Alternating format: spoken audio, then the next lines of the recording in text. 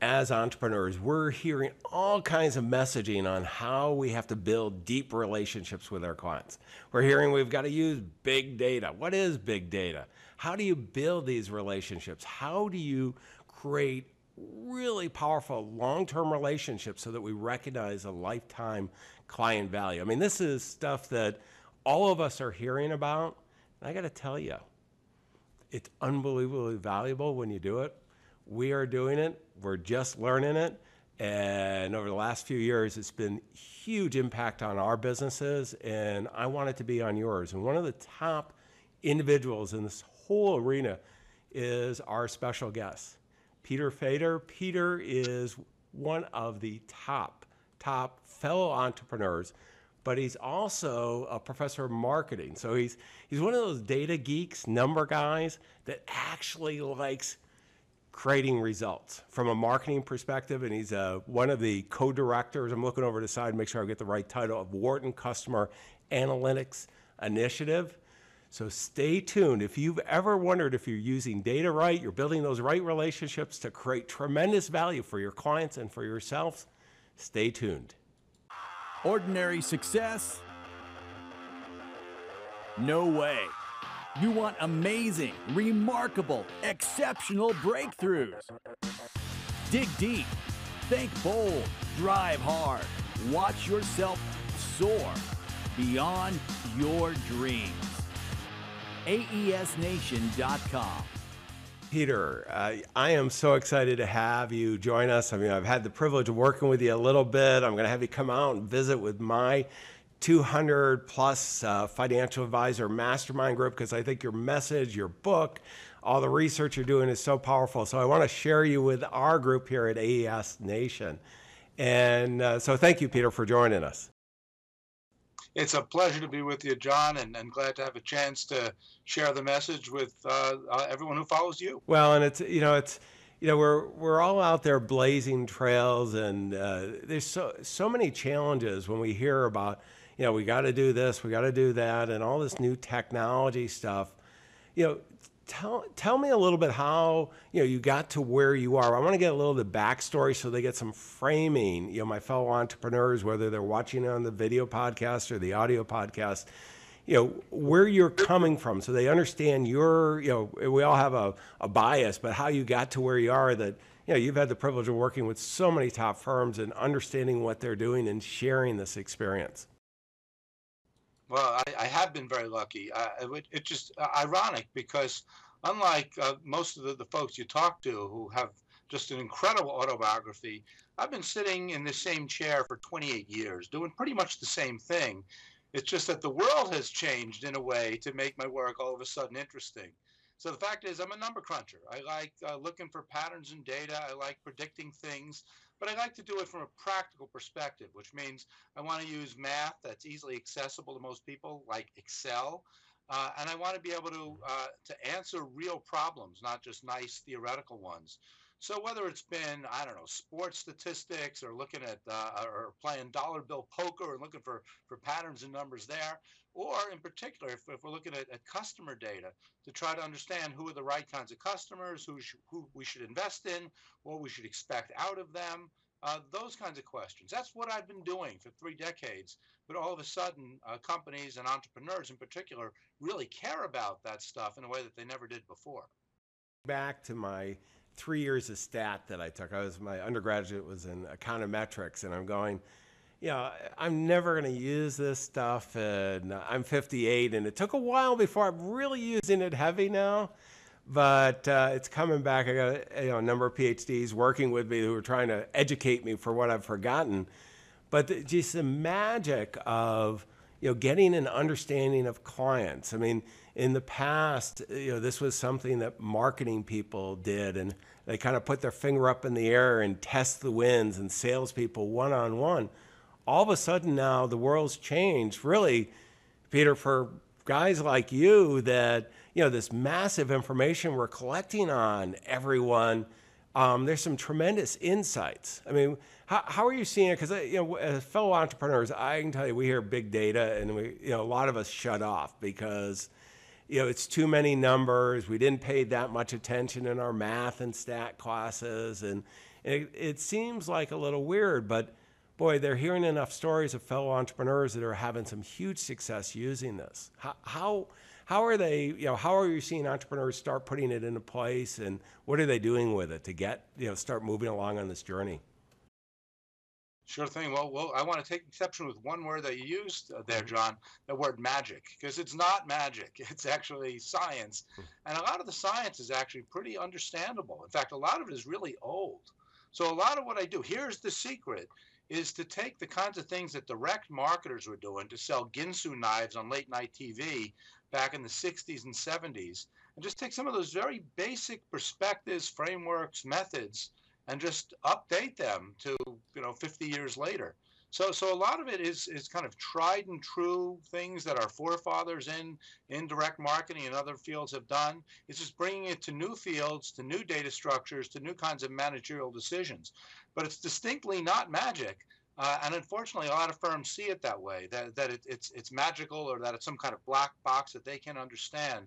I think it's really important for people to have at least some appreciation for the math, but we're not here to talk about the math per se, but to understand how it's going to change the kinds of decisions that you'd be making if you didn't have access to that kind of data and models. Yeah, I haven't heard you say it that way before, and I totally agree. And I've always been more in the financial services, marketing, and relationship management. And over the last several years, I've gotten really interested in the direct marketing community and the Ginsu knives and the late night infomercials. And they were one of the first to really collect data, but it was very hard to collect that data.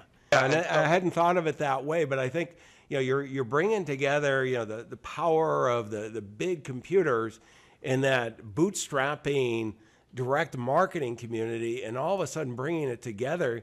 And that is, I'm not called the magic, bringing it together. It's not. It is a science. I get the amount of detail that I get in reports on, where in the past on marketing we'd try something to make clients aware.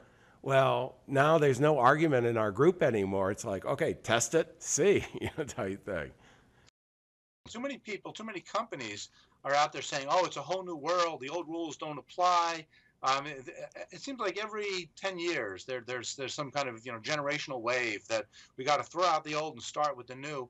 And while that might be true with specifically the kinds of data that we have, or the words that we put around it, the basic patterns of how people behave, how many of them are going to come in and try something, how many of them are going to try it a second time or become loyal to it, those basic patterns are remarkably robust. They're incredibly stable over time, across geographies and across industries. So the real key here is to be open to learning from some of these other domains, instead of saying, oh, ours is different, or oh, today is different. So if we can just take the greatest hits from these other sectors or other time periods, there's a lot of collected wisdom already, so we don't need to reinvent the wheel.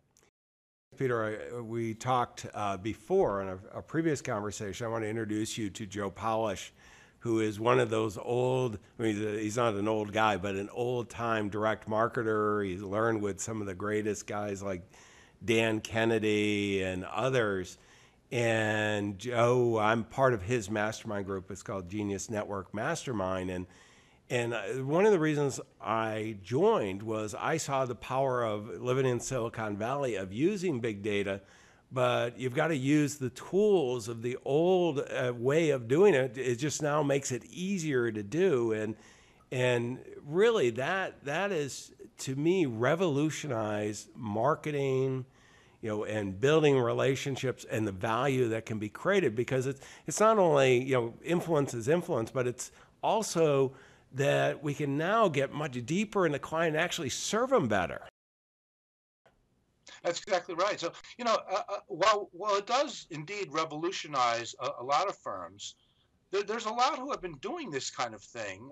They recognize if you have a small number of clients, you have a pretty good sense about what they're likely to do and how they'll respond, and whose call you're going to take at 2 o'clock in the morning, and who's going to have to wait until Monday to get the call back. So there's been a lot of kind of heuristic understanding of this kind of customer centricity.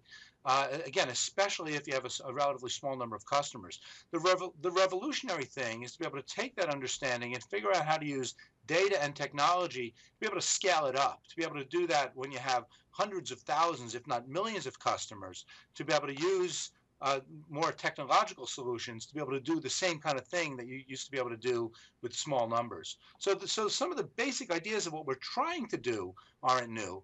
It's just that people don't think about that it's possible to do on that kind of scale. You know, Peter, why don't we, in the book, in your book, and we'll go to your book in a little bit, but because I think it's a great book and everybody should read it. It's an easy read. It's not, Peter is actually a nice guy. He doesn't throw all the numbers at us and everything. Not all the time. Yeah, not all the time. Some of your students might be in trouble, but but one of the things, Peter, that jumped out at me, and it's kind of the point you had, because I'm so excited about this stuff, because quite honestly, it's fairly new to me. Even though I grew up in the financial services industry, I worked with some of the largest companies and still do. They're doing it, but it's very isolated, and it's not, I think you and I would agree there's a lot of opportunity to do it more. Who's been doing it for a while that our fellow entrepreneurs would know about and doing it well? So I think that the classic textbook example would be Caesar's Entertainment. So when they were in their previous incarnation as Harrah's, it was very interesting that out of desperation, when Harrah's couldn't compete on an equal level with a lot of its deeper pocketed competitors, they said, you know what? We got to do something that's different from the others. Let's turn to the data and let's build a loyalty program and let's get these deep insights and let's have the courage to be able to treat different customers differently on the basis of what we think they're going to be worth to us. Let's align them based on their value and then allocate accordingly instead of trying to roll out the red carpet to absolutely everybody because we can't tell the difference among them. So Harrah's rose to the top of their industry, ended up buying Caesar's Entertainment. So that's one classic textbook story. And there's a number of other companies like that. Tesco, the grocery retailer in the UK. And then, of course, a lot of e-commerce startups. One could argue that this is the whole basis of Amazon, for instance. So Jeff Bezos wasn't out there to sell books. He was out there and has been quoted as saying this, using books just as a way to find people with a lot of disposable income and then sell them all kinds of stuff. That's what I'm talking about. And while some companies are kind of born into it, they're born around the technology, it's much tougher for older, more established companies or older, more established industries to do this kind of pivot and to start saying, you know what, we now can treat our customers differently in a way that just wasn't possible before. And you know what, we might be able to make more money by being able to sort those customers out and figure out who the more valuable ones and so on, rather than just trying to sell the same thing to as many people as possible. Yeah, and I want to go to Caesar's first, because I want to dive a little deeper on this, because this is so important, Peter, that we don't have to wait to have the heart attack like Caesar's did or Harrods really did. I mean, that's what most of us are willing to change when we have the heart attack, and it's a little better to stay in shape and all that. And that's a different interview. But what we're looking at here is I want all of us as entrepreneurs to think about it. I mean, I got to tell you, honestly, I became interested in this in the 2008-2009 downturn in the financial markets because our consulting, our coaching was to the big firms, and all of a sudden the big firms, some weren't there, and then others weren't. In our case, we're helping the top financial advisors with wealth management build great practices to serve their clients. Well, we've got to segment. That's not for everybody. We've got to work with them, and now we no longer had the firm's ability to do that, so we had to market direct, and that's where I really became interested in this whole data because the data is available, it's easy to sort through with today's technology. And one of the biggest mistakes I think all of us make is marketing. We used to shoot out this wide net to everyone, and you called it the red carpet of Harrah's, but we do that to everyone and treat everyone equal. And boy, they're not equal. I mean, the more we can understand that, one of the things you write about in your book a lot is this client lifetime value. Let's define that and tie that into that segmentation, why it's so valuable.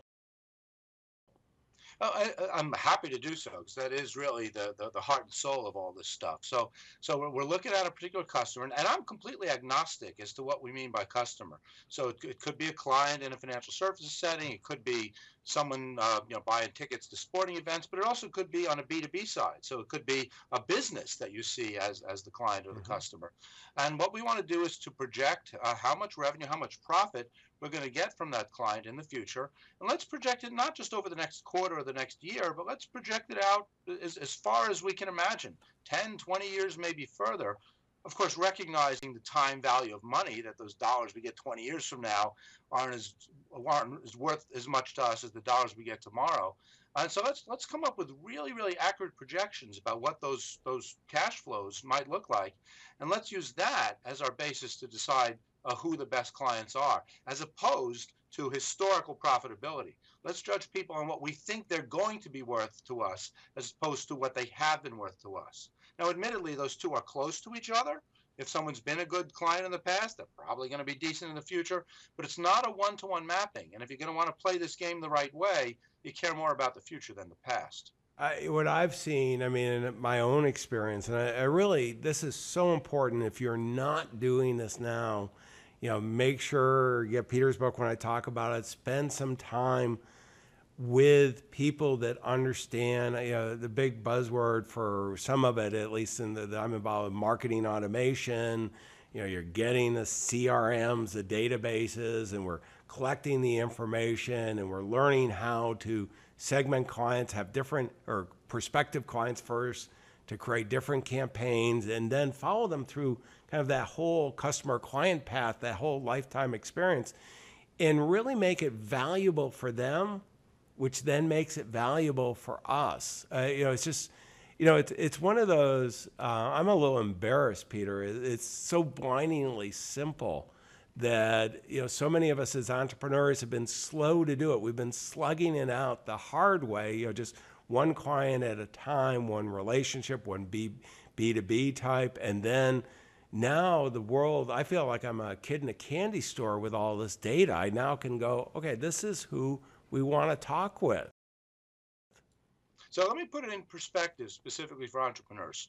So, because a lot of these ideas we often associate with bigger companies that have the big elaborate CRM systems and the millions of customers to pick and choose. So how does it all fit for entrepreneurs? So the thing is, most entrepreneurs, for good reason, are inherently product centric. They've come up with that great idea, a product or service, and it's all hands on deck to figure out how to refine that product, how to get the message out, and how to get as many people as possible to buy it. That's the definition of product centricity. And that's totally understandable, because again, you're always going to start a business, or in most cases, with the product or the service. The issue is this: as you grow and then you have more and more customers and you start adding more products to the line and so on, at some point you're going to stagnate. At some point, competition is going to catch up. At some point, you're going to have to say, you know what? It's not enough just to tweak this product-centric business model. We need something different.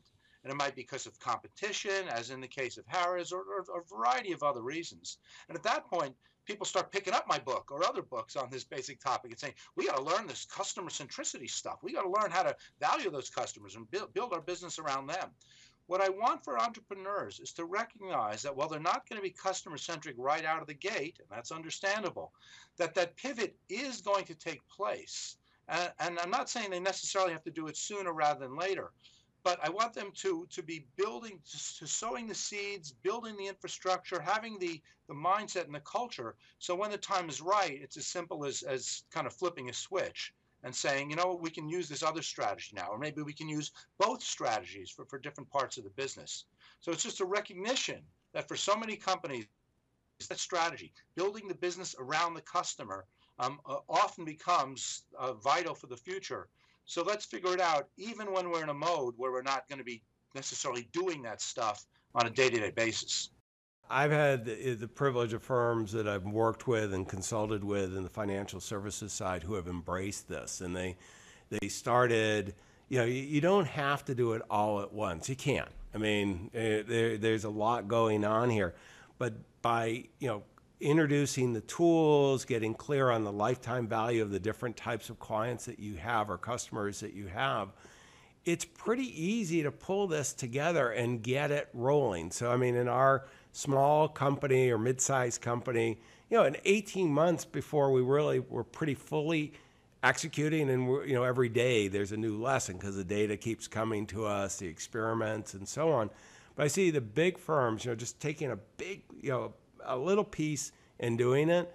And I see for us as entrepreneurs, this can be, you call in your book the strategic advantage. I mean, I want everybody who's watching or listening to AES Nation to have an unfair competitive advantage. And Peter, I got to say, with all the interviews and so on that I've done, I think this is one of the biggest ones that we can do. Now, I want to play a little segment here real quick.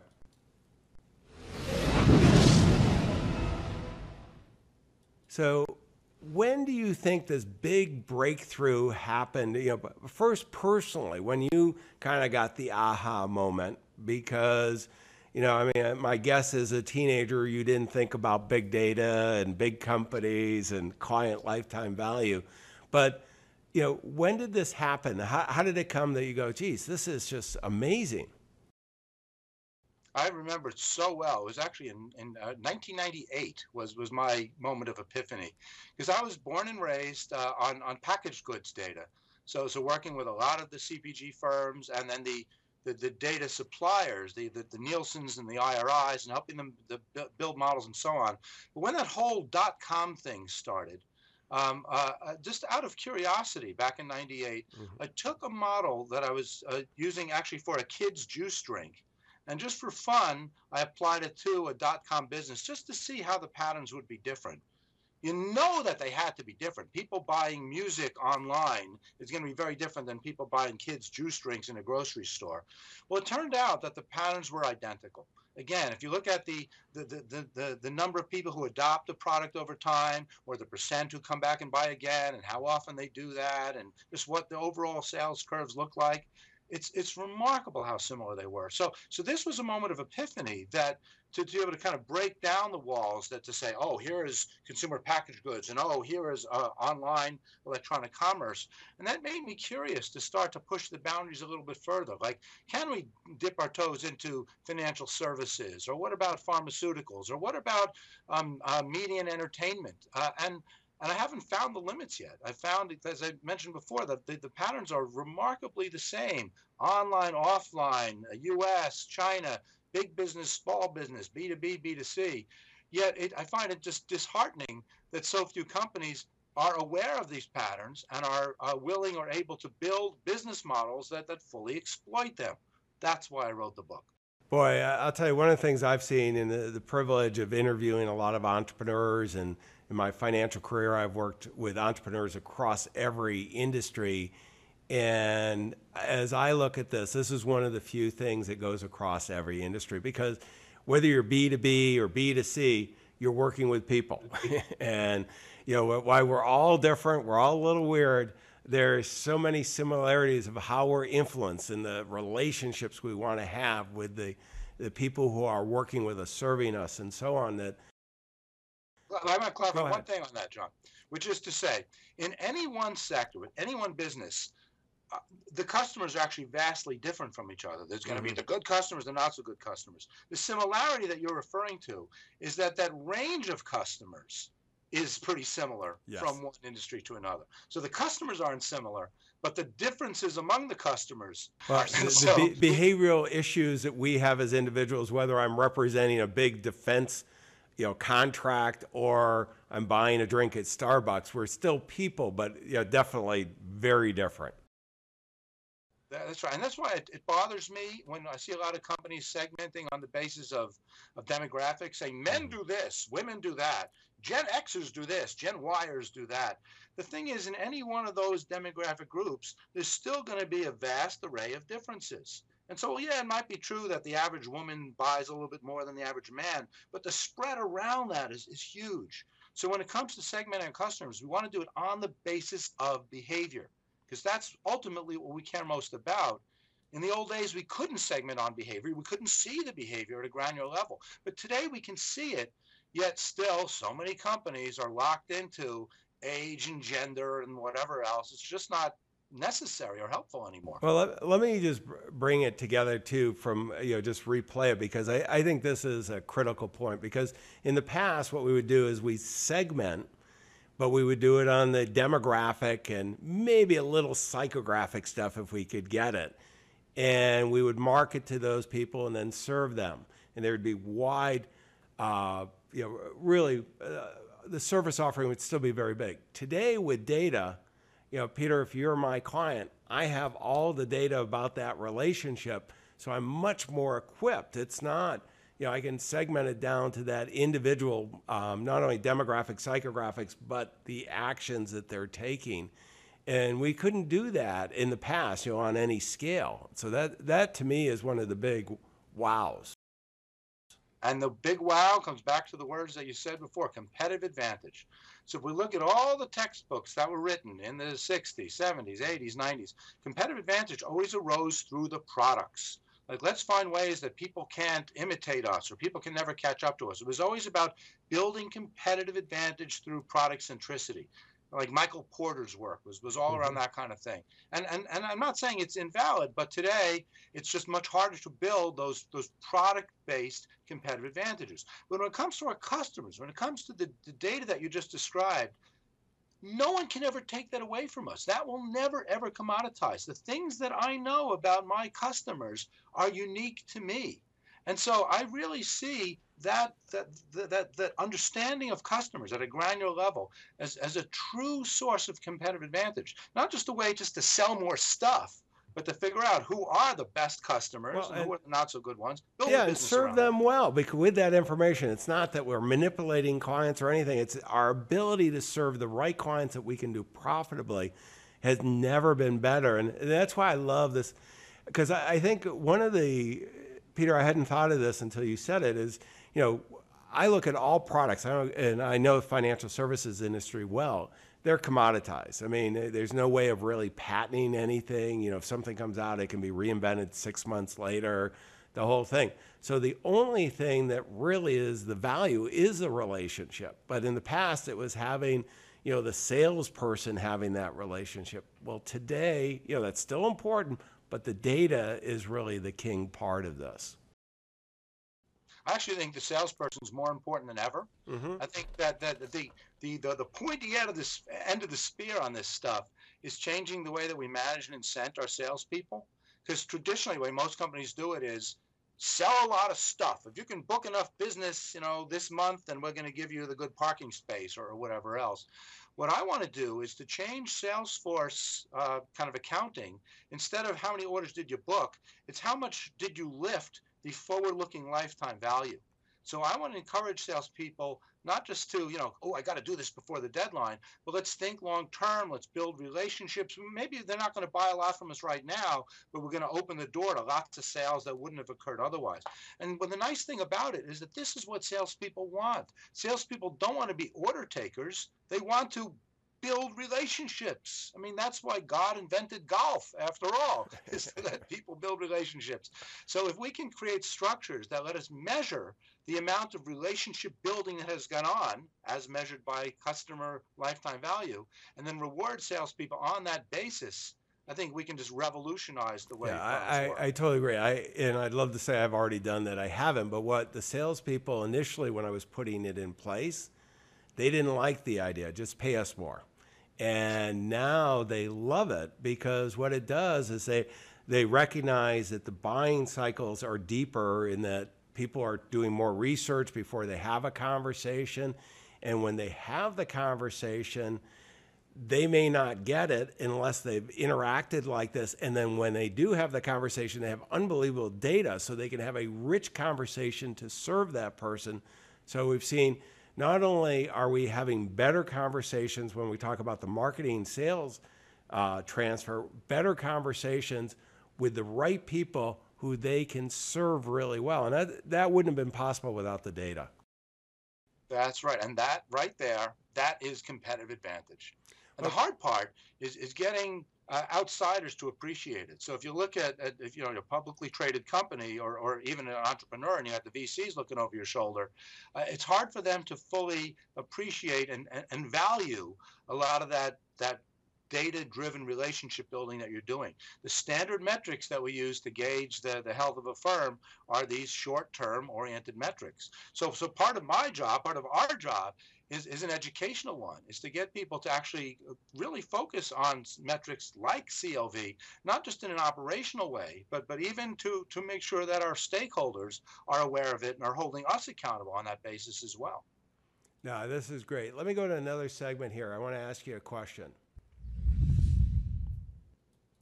Okay, you are a passionate guy. I'm a passionate guy. We both get excited about numbers and data. It's a little weird, but we can impact so many lives. What are you working on now that you're most passionate about, Peter? A lot of it is this educational idea. So you know the models themselves to predict CLV and this and that's done. In fact, that's a good part about it. They're done. They're validated. The math parts. Sure, I'm still tweaking a little bit. I'm still living the publish or perish professorial life, but I'm spending a lot of my time. And one of the reasons why I'm having this conversation with you, John, is because I want to pay it forward. I want companies to have a real clarity on what this customer centricity stuff is and what it isn't, the value that they can get from it. And one of the things that I've seen is that for companies to get real value from it, it's not just a matter of them doing the number crunching themselves, but if they themselves can pay it forward. If you can teach your clients how they can be customer centric with their own customers, then it's going to give them a better appreciation of why you're doing it for them. So a lot of it isn't just giving people the math and the methods, which again is most of what my life is, but it's trying to find ways to make this stuff just really palatable, to make it just real easy for folks to understand it and share it. And again, that's one of the reasons why, as a real technical guy, I kind of was willing to kind of put down the calculator and write a very non-technical book in the hopes that it's going to spread the gospel in a way that others could continue moving it forward as well. And really, you know, Peter, we met from one of the top financial advisors in the country who I have the privilege of working with. And he called me up and he says, you got to meet Peter, and emailed me the link to get your book. And I read your book. And I want to go to the segment. We call it the book of the day.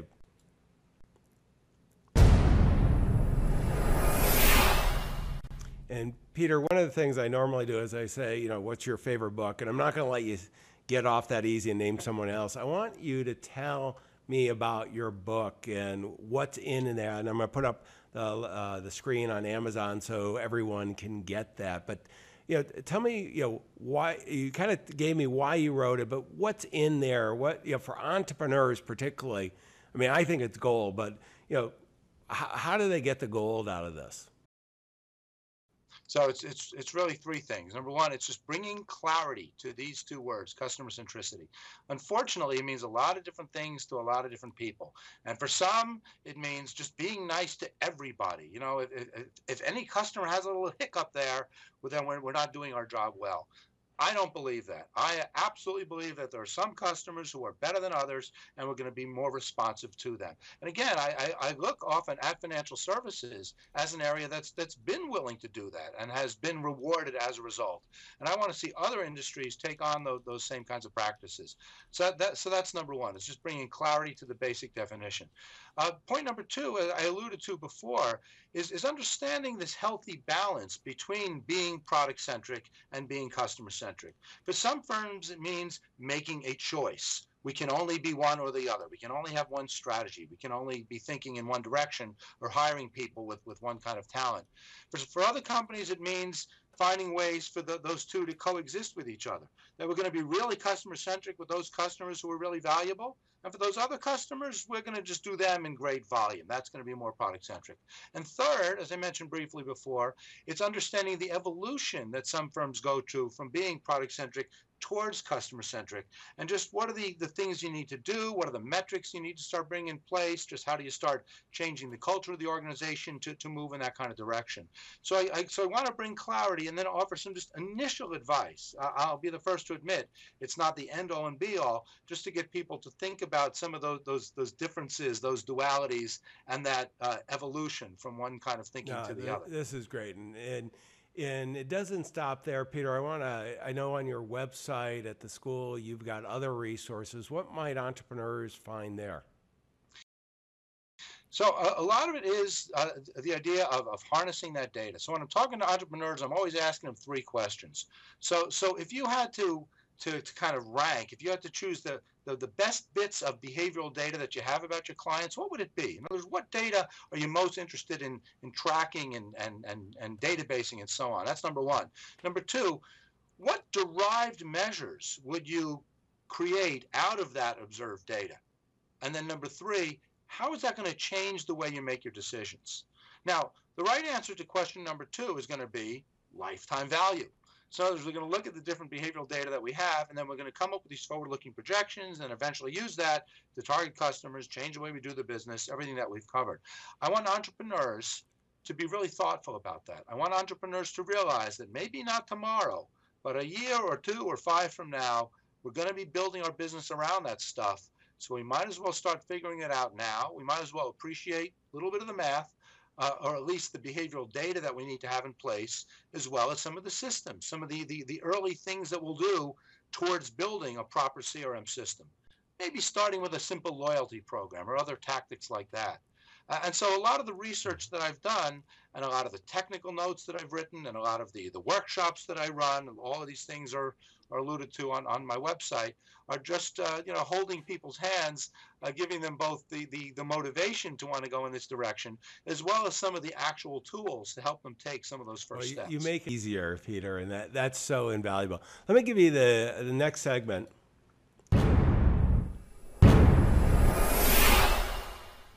And this is the key takeaways. And let me play back the key takeaways that I really heard. I wrote down. I mean, number one, I'm going to go competitive advantage, strategic advantage. We work so hard to get this, and that shift from product to client or customer is huge. The products are commoditized, and if your industry isn't, it's weird that it's not yet, but it will be. And this is the only way that we can really differentiate ourselves. And boy, get started now. I mean, as a fellow entrepreneur, I want you to have a big win. Peter wants you to have a big win. Everybody at AES Nation wants that. Second is the recognition, and this is one that's so easy for us to screw up, is some clients are better than others. Some customers are better than others. And we should treat them that way as well as seek them. And then third, using this data to really mine for lifetime value is just such a big deal. And Peter, I want to thank you for sharing these insights. I mean, you and I could spend days together. We're going to get together next month, and we're going to spend some good quality time and help some of my fellow financial advisors. But this has been amazing. So thank you for sharing your insights. It is my pleasure, John. I want to give you credit, A+ to you for pulling those three takeaways, because there's a lot of different messages in the stuff that I'm writing about and doing in my research, and sometimes people pick up on some of the less impactful parts, but you hit the nail on the head, and I hope that all of your viewers and listeners will do so as well. Everybody out there, your clients, your customers, and all those future client and customers, they're counting on you to do this well. Don't let them down. We wish you the best of success.